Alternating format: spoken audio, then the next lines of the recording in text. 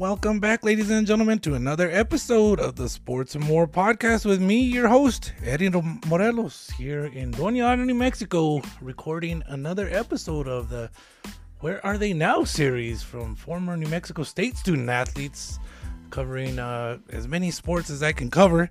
I got me another volleyball player. I will bring her on shortly. Just want to remind everybody to hit that subscribe button on Spotify, or also you can find us on Anchor FM, and you can also Google us. I put all the episodes on Facebook. Just search for Sports and More Podcast with your host Eddie Morelos, or you can find them all on Twitter, Sports and More POD. Remember, we also have a spin-off of the Sports and More podcast called the Outdoors and More podcast with host Jimmy Lopes, where we talk about hunting, hiking, and a lot more. Try to talk about a lot of the adventures that the youngsters go on. I know the tags were barely pulled here in New Mexico, so congratulations to everybody who got a tag. And if you didn't get a tag, well, try again next year and go with your buddies out there. But let's go ahead and focus back on this episode of the Sports and More podcast. And we got another guest with us, former student athlete, former volleyball player out of New Mexico State University, and a native of Deming, New Mexico, Miss Tanya Allen, who is now married. And I believe you're going to have to tell me your current last name, Miss Tanya. Welcome, Tanya. Welcome to the Sports and More podcast. Thank you for having me. And it's Tanya Allen Gonzalez. Gonzalez, I thought I had it. I didn't want to say it. I was like, oh no. So welcome on with me. And Tanya, if you could remind us when you played for New Mexico State University as a volleyball player. Yeah, I my freshman year was 2003. So I played 2003 to 2006, and then I graduated from Mexico State in 2007. And then before that, you played over in Deming, New Mexico at Deming High School, correct? Correct, yes. And if I'm not mistaken, you were also named back in the day, you were named New Mexico Gatorade Player of the Year after you kind of... That's true. Wow, that's pretty spectacular. Talk about growing up in small town Deming, New Mexico, and what it was like, playing sports there. My experience at Deming High School was, really positive as far as sports go. I played a lot of sports. I played tennis and basketball and volleyball primarily, but early on I played softball and did some track as well. And, as I got a little older, I kind of had to narrow down my focus. So I stuck with the three: volleyball, basketball, and tennis. And it was really great to be able to play all of them. I know now, and in a lot of bigger places, they don't necessarily let the kids do multiple sports. So in that regard, I consider myself kind of lucky that I was able to do all of them. Deming's pretty small. We didn't have a lot of resources. There was no club volleyball. So being recruited and trying to have a college career was not necessarily at the forefront of my mind. I didn't necessarily think that I would even be able to do that until it happened, until New Mexico State offered me, and I had the opportunity to play in college, and that was really exciting. Wow, multi-sport athlete. We've talked about multi-sport athletes in former episodes, and I'm just curious because you talked about how some places don't allow it. What are your thoughts on youth playing multiple sports or versus being like specialized in sports? Oh, I'm pro multi-sport athletes, 100%. I think it makes you more well-rounded. I think especially young, you can get burned out really quickly. And I think if you're able to play multiple sports, not only are you advancing yourself physically, but, emotionally and mentally, you're able to stay a little more focused because you're not getting burned out so quickly. I also think recovery is a huge issue for young athletes. And so if you are just nonstop going hard in one sport and repetitively using the same muscles, the same movements, I think it can help prevent injury long term.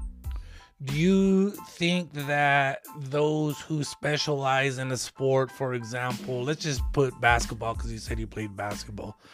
For example, if you would have specialized in basketball, do you think you would have maybe succeeded in basketball. Just, I'm not even saying that you like basketball more than volleyball or tennis, but just trying to, use that as an example for people who, I guess, see specializing in sports as the better way, I guess. I can't say 100% that would have been better or worse, because I have seen specialized athletes that only play one sport their entire life be really, really good. And I've also seen some who by their junior year in high school are quitting because, they just don't enjoy it anymore. So, and vice versa. I've seen multi-sport athletes who are lacking the reps and training in a specific sport to really excel. So I don't think there's, a straight answer for that one. I think it depends on the athlete themselves. Cool. So then after you played high school at Deming, New Mexico, you were recruited and you played over at New Mexico State University for head coach Mike Jordan. I've had Mike Jordan multiple times on this podcast, him and his son. Talk about what it's like to know and play for Mike Jordan. Yeah, Mike is a really successful volleyball coach. I mean, just being in this profession, I obviously know a lot of the coaches and know the field, and he's top notch. I mean, he knows what he's doing. He knows how to win. He knows how to teach. But I'm not gonna lie, it was hard to play for him. He's very disciplined, and he expects a certain level of play day in and day out, and he is definitely willing to be hard on his athletes. And coming from, a small town, I don't think I was necessarily prepared. I looked around and saw all these fantastic athletes from all over the country, and the level of play was extremely high compared to what I was used to in high school. So at first it was a little bit of a shock, and it took me a while to kind of get used to the situation and really raise my level of play. So that first year was kind of difficult, but then after that, I felt like I kind of got into a groove. When I was starting in my career, sports information wise, and actually, learning about volleyball, you were kind of there towards the end of your college career, 06, 07. Those were my first years. I remember he had high expectations for you. Am I mistaken in saying that? No, I think he was pretty hard on me. I think he knew. Looking back now as a coach, I realized he knew I played better when I was angry, one. So he would purposely kind of spur me to get a little mad. Wow, okay. And so I think he did that on purpose because it did focus me and I did raise my level of play. And he did have high expectations for me when it came to ball control. He knew I had the capability to control the ball as a passer or a defender or just pretty much any skill. I was not as physical as some of my teammates, but I did have the control. And I think he expected that day in and day out. And if I wasn't showing that level of control that he wanted, he was really quick to get on me. And I think that made me better. What year sticks out to you the most during your college years? I think my sophomore year.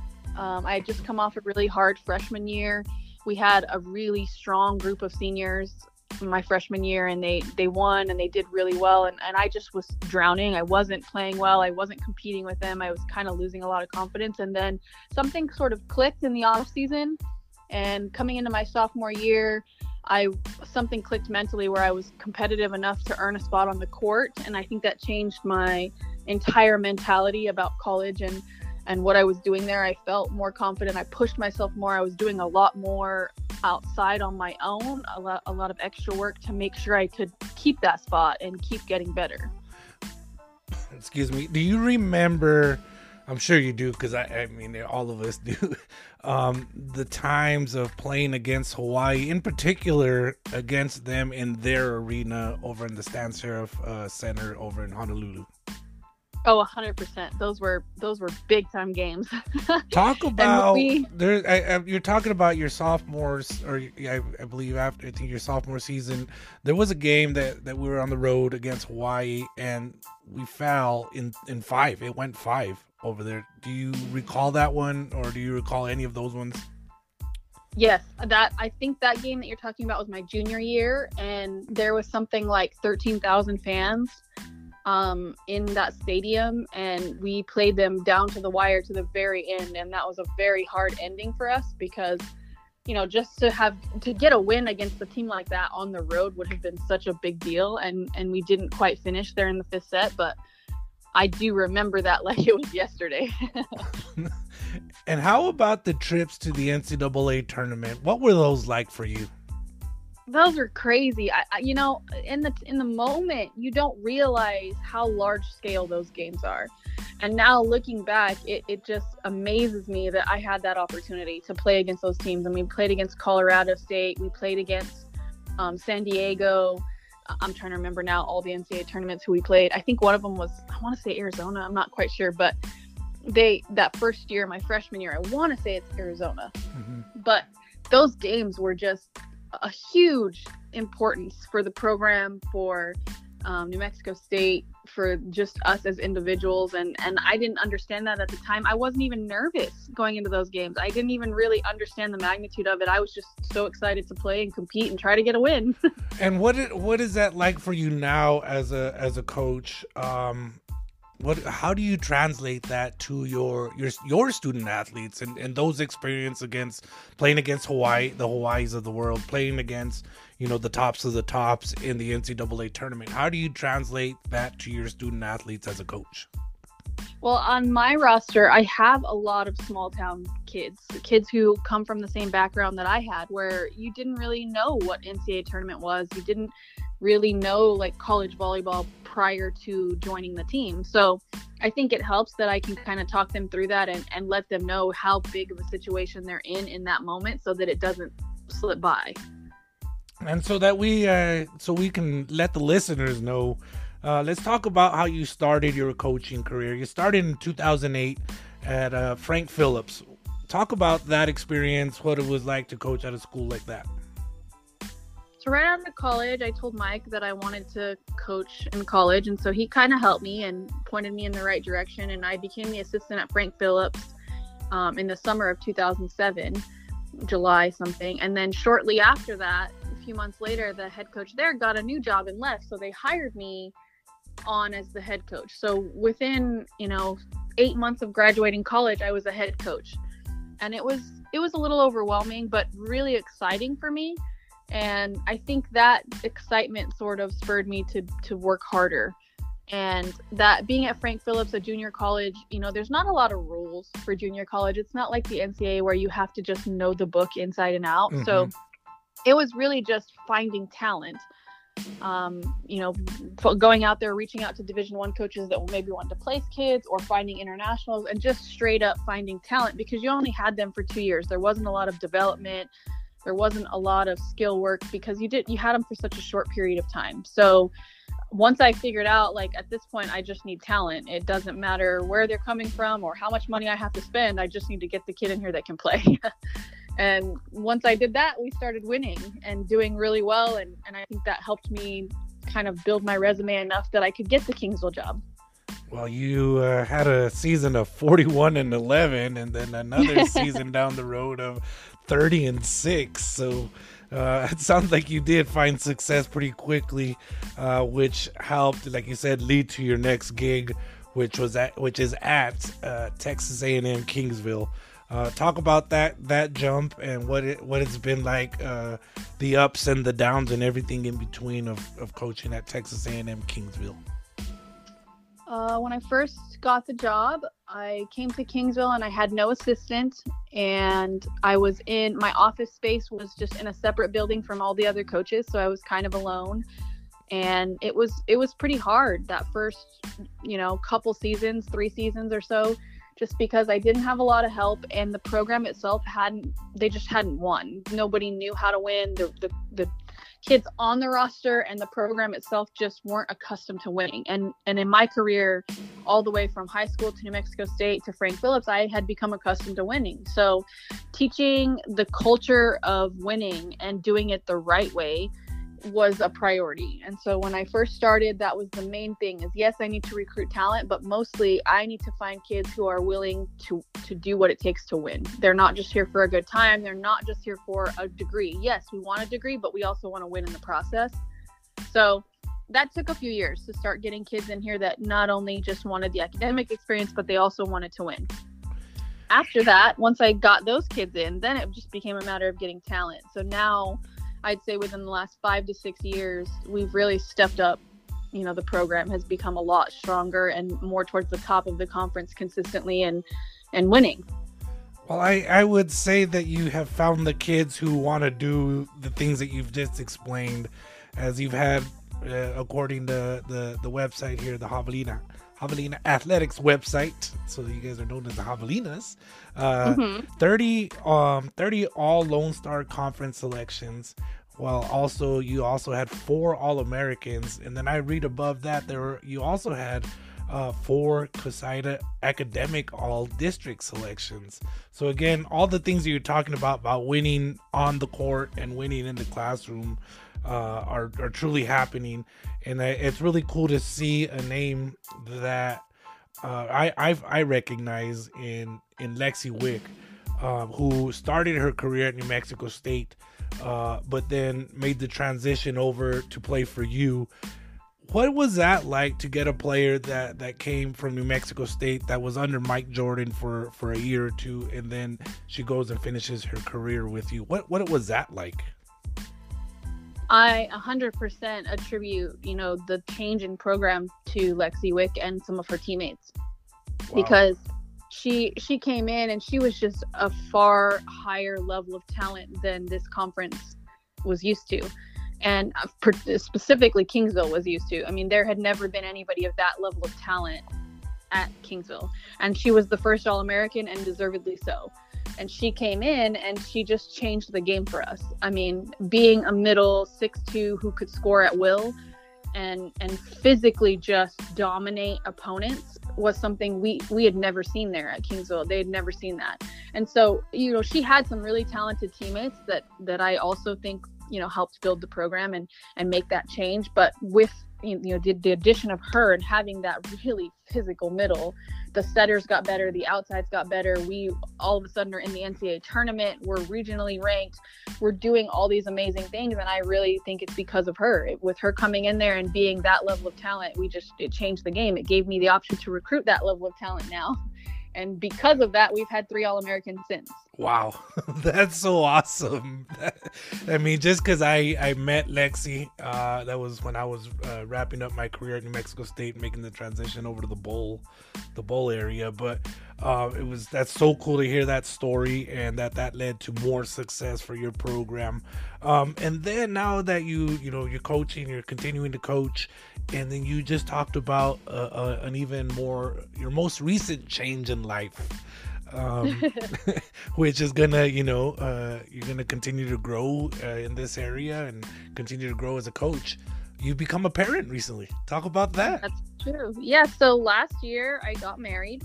And then this year, just 3 weeks ago, we had our first child, a little girl. Her name's Mila. So I am in the newborn stage, 3 weeks in, just kind of trying to figure that out. It's a whole new stage of life for me.